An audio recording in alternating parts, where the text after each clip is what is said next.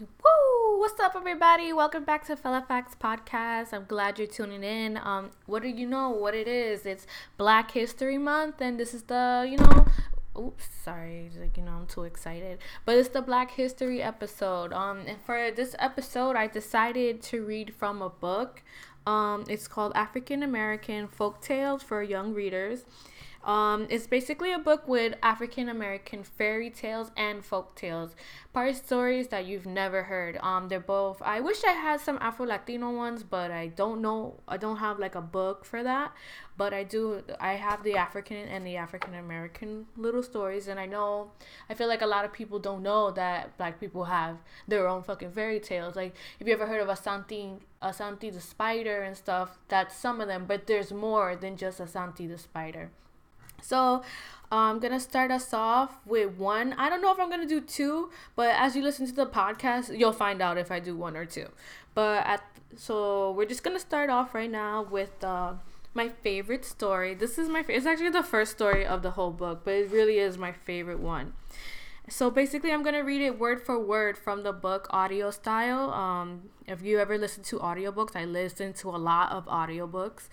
And so it's going to be word for word that I'm going to read. Please bear with me. I am not a professional voiceover person. So we're going to see how this goes. So let's begin.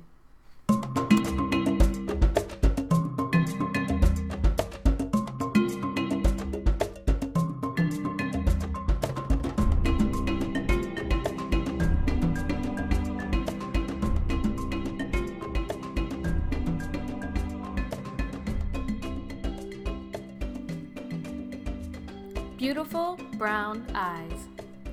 Retold from folklore and inspired by stories of Lynn Cabral. This story originally came from Yoruba-speaking people of West Africa. In Benin, along the Wimi River, on the Atlantic coast of Africa, lived a lovely maiden with beautiful brown eyes. She had the most beautiful brown eyes in her village. Perhaps the most beautiful brown eyes in the world. Every young man who happened to see her eyes when she walked through the village was captured by her beauty. Old men with wives admired her eyes and talked of what beautiful children she would have and how fortunate the man she married would be.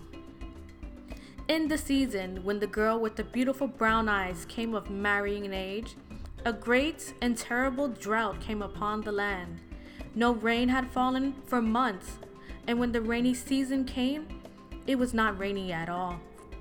Only hot wind blew, and the sun beat down the village without mercy. First the leaves began to wilt, then the ground began to dry and crack. Then the crops and forests began to die, and the river, Wimi, began to dry. Soon the river was only brown mud, and the mud was far down the slippery bank. There was no clean water to drink, and the people began to be thirsty. When the girl should have been making plans for a wedding, she was instead climbing up and down the banks of the river, filling a jar with muddy water, and she dipped carefully into the ground from the muddy pools where the river had been. Each day she made many trips to the drying riverbed and the water she carried. Back saved lives of many of her family and friends in the village. Other girls were also going for water, but she seemed to find more because she was very dutiful and did as her parents had asked her to. She worked slowly and lovingly, letting the ground rest in the mud and fill very slowly with the precious water. At last, however, even she could find no water to drink. One morning, as she stood in the mud of the riverbed, she began to cry because she could find no water clear enough to take into the jar. One of her tears hit the mud, and up came out of the mud came a beautiful fish. He had beautiful brown eyes. "Give me your jar, and I will fill it up for you," said the fish. At first, she was afraid, but the fish spoke so kindly and had such beautiful, sad eyes that at last she lowered her jar toward him, wondering how would he take it from her without any hands. The fish did not take the jar, but put his mouth over the mouth of the jar and spewed cool, clear water into the jar until it was full. Then the fish sank back into the mud without a word.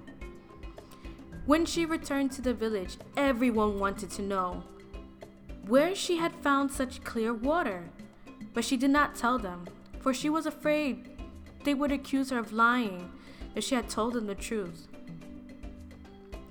The following day, she returned to the same place, and again the fish appeared out of the mud. "Give me your jar, and I will fill it up for you," he said again, and she held the jar down to him. As he filled it with cool, clear water, she looked at his beautiful scales. In the bright sun of Africa, his scales scattered the sunlight into all directions in all the colors of the rainbows, even in rainy season. Each day, the girl went to the river, and on the seventh day, as the fish filled the jar, he looked up and into her eyes. She had grown to like the fish very much. His voice was pleasant, his scales were beautiful, and he was very kind. She bent down low and allowed the fish to kiss her. Instead of being cold, as she had feared, the fish was warm and gentle. She embraced the fish and became his bride. The girl's family had been very happy to get the clear water, but like all the other villagers, they had wondered where she found it. And on the seventh day, her father had sent one of her younger brothers to follow the girl to the riverbed. The brother saw his sister bend down and kiss the fish. He ran back to the village to tell her father. The family was very angry that their daughter had married a fish, for this meant there would be no wedding or gifts exchange. The rest of the village would consider the girl an outcast. They might also treat the girl's family as outcasts because they had a fish for an in-law. The next day, the father would not allow the girl to go to the riverbed. Instead, the oldest brother went, carrying the water jar the way the woman would. When the brother stood in the mud with the water jar, the fish came up thinking the shadow he saw on the mud was the shadow of his wife. The brother took out a sharp knife and killed the fish. The brother brought the fish back and gave it to his father. The father believed that the fish might be an evil spirit, but he saw that it was dead and threw it at the feet of his daughter. She took the fish in her arms and began to cry. She walked out of the hut carrying the body of her husband. No one tried to stop her, now that the fish was dead. She walked back to the riverbed and stood in the mud, crying. Her tears hit the mud, and the river began to fill. As her tears fell, the river rose and flowed past her. As the water rose, the fish in her hands sank below the water. Her white dress billowed up around her in the current. The water rose above her head, and she joined her husband in the water and in death. But as she died, she and her white dress turned into water lilies. As a water lily, she had the most beautiful children, thousands of them, who spread along the river. I remember her to this day.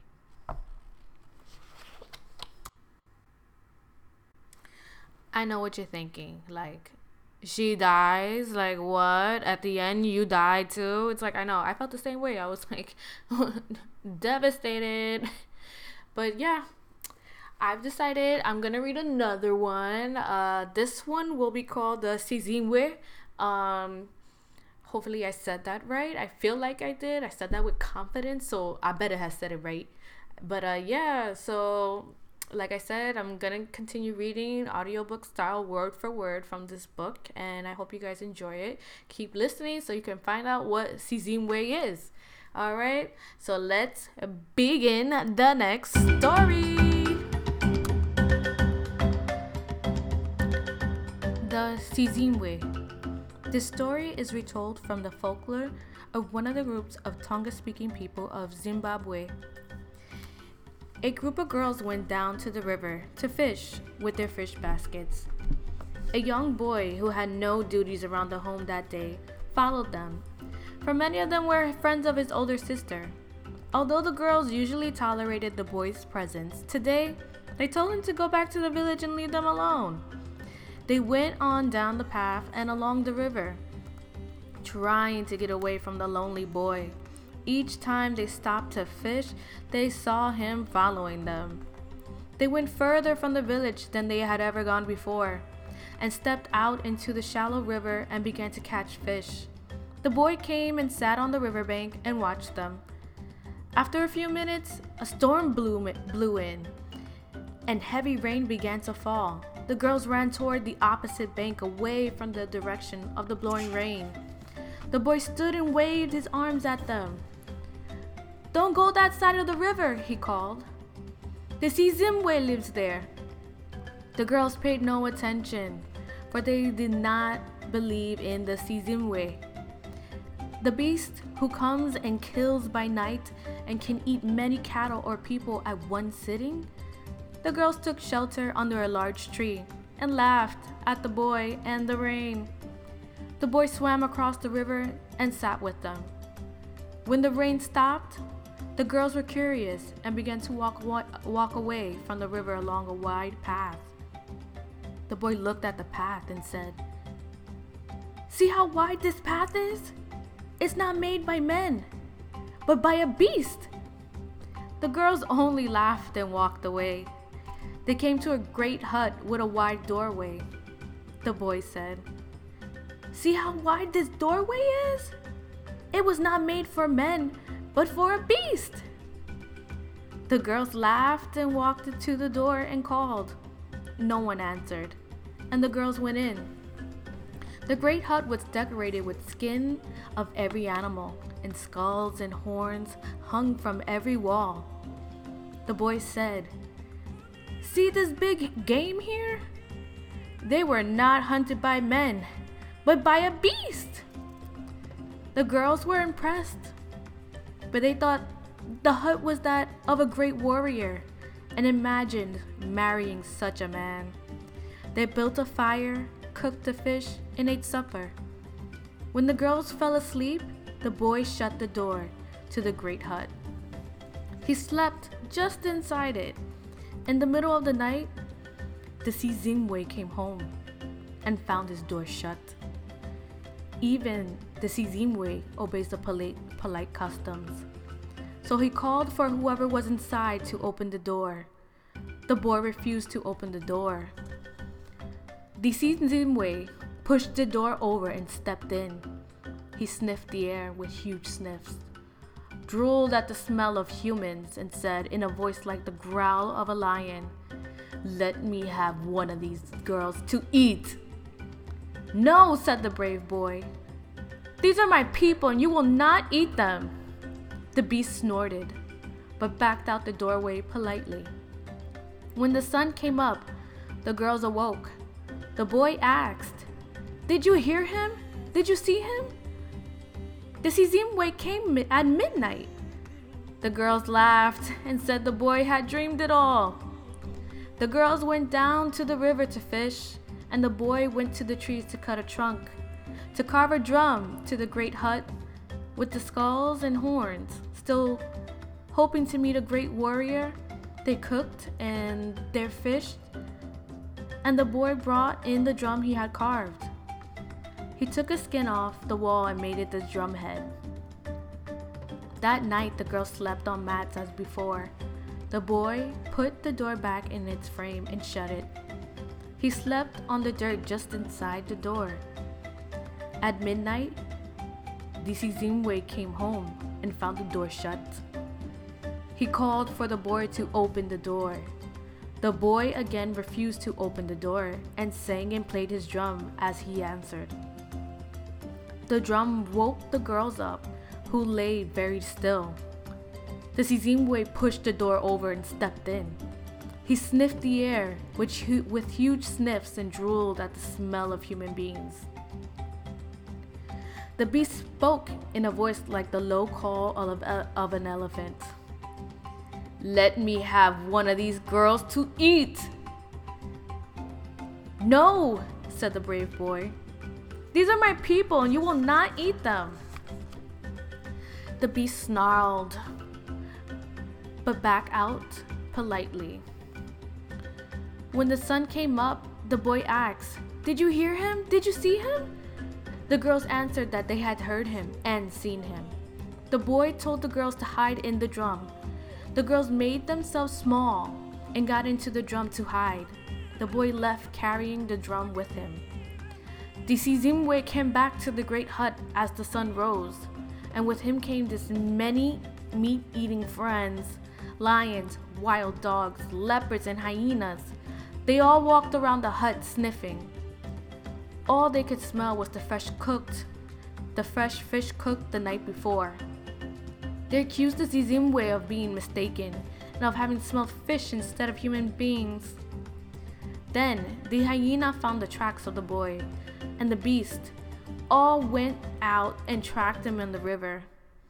They overtook him and asked, "Where's all the girls?" "There are no girls here, just me and my drum," said the boy. He began to play the drum, and the girls inside sang a pretty song. All the animals stood up on their back legs and began to dance.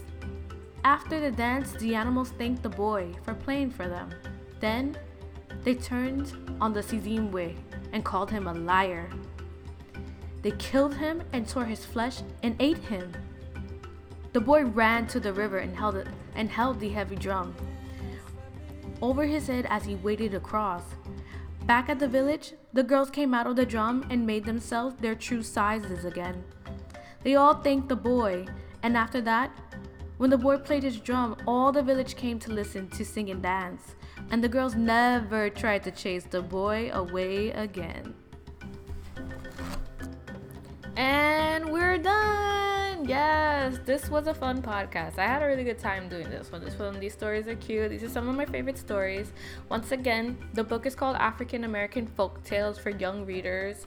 And also, just let me know, comment, like, subscribe, hit me up, let me know how you felt. Like, if I said these African words correct, please give me some props. If I said them wrong, please correct my ass. Thanks for putting up with me. And y'all don't know how many times I recorded this though. Like, I read this thing like 50 times. Like, I was so tired of saying this 50 times over and over and over. But you know what?